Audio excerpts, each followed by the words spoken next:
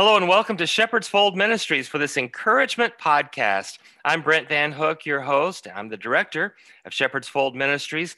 We want to come alongside pastors, preachers, church staff, missionaries, and more who are doing the work of Jesus Christ and to encourage you today. You can learn more about us at shepherdsfoldministries.com. So thank you for joining us today. My guest today is Scott Ross. Scott, thank you for being our guest today. Yeah, it's great to be with you. Thank you for having me. Well, I'm encouraged about what God's doing in and through you, and excited to hear some of the thoughts that you have as we seek to encourage ministers today. So for our listeners, though, Scott, will you tell us a little bit about yourself and what you do? Yeah, thank you. So I currently am the National Director of Church Partnerships for the Trauma Healing Institute at American Bible Society. Prior to that, though, I was a pastor and church planter for 25 years. And so I have a very special place in my heart for pastors and for church leaders. I love the church, have always loved the church, and it's the hope of the world. And so my heart beats for those who are leaders and pastors in churches. What I'm doing, though, currently right now is I work with churches, church partnerships, church networks to introduce them to our trauma healing program, which is it's a small group resource that blends mental health and scripture best practices, and in a small group setting to help people address trauma in their lives. And interestingly enough, just last fall, the National Association of Evangelicals did a survey of pastors, and 87% of pastors feel ill-equipped to deal with trauma. And I mean, that was even before the pandemic. You know, somebody walks into your office whose house has just burnt down, or who's just lost a child, or going through divorce, or experiencing trauma. And we talk about trauma as heart wounds.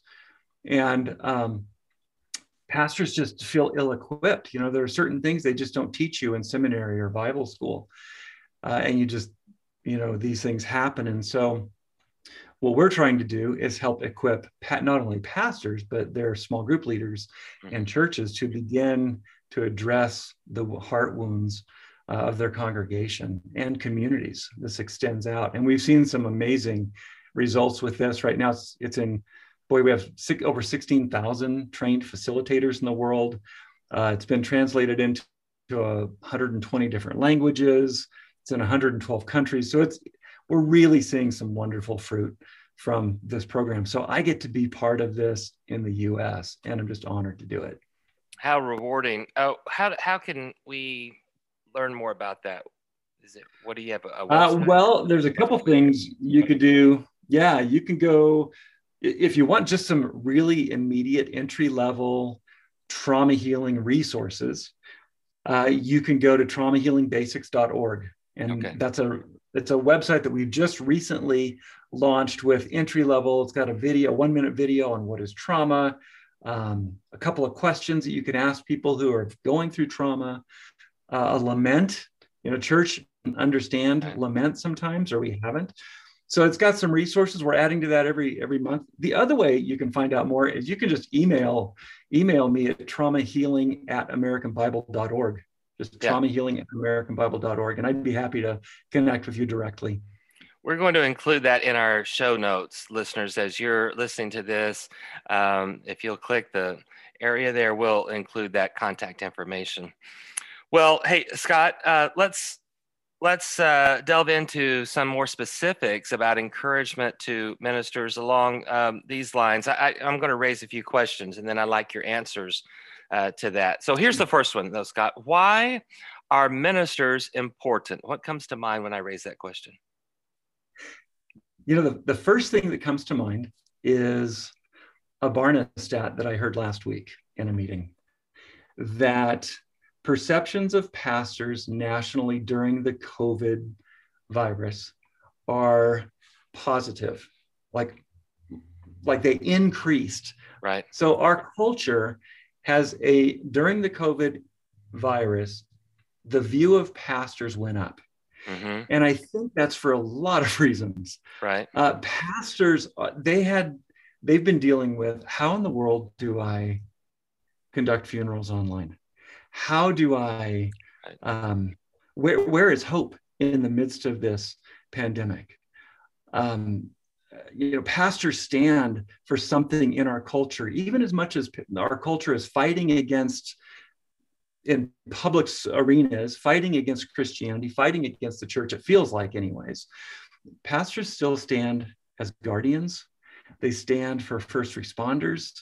They stand for, they hold the people before God, and they hold God before the people.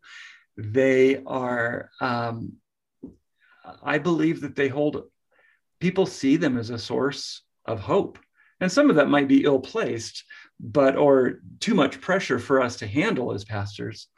But people need pastors who are authentic and loving and available and willing to speak truth and willing to hold on to the faith of our fathers, if I can use that term. Mm-hmm. So, pastors, I just feel pastors are so important. And again, the first responder piece of it, I think, has come to light, especially in the past year during the coronavirus. These are interesting insights that you bring. I think anecdotally, I have seen that, but to see that through the Barna information that you shared, and then some of those insights that you've applied, that's so helpful to me, and I know it is for our listeners. So thank you, Scott. And thank you, listener, for tuning in to this episode of the Encouragement Podcast. You've been listening to Part A of my interview with Scott Ross. I hope that you'll be able to tune in as we produce later on the podcast for Part B of my interview with him. And remember, you can learn more about us at shepherdsfoldministries.com.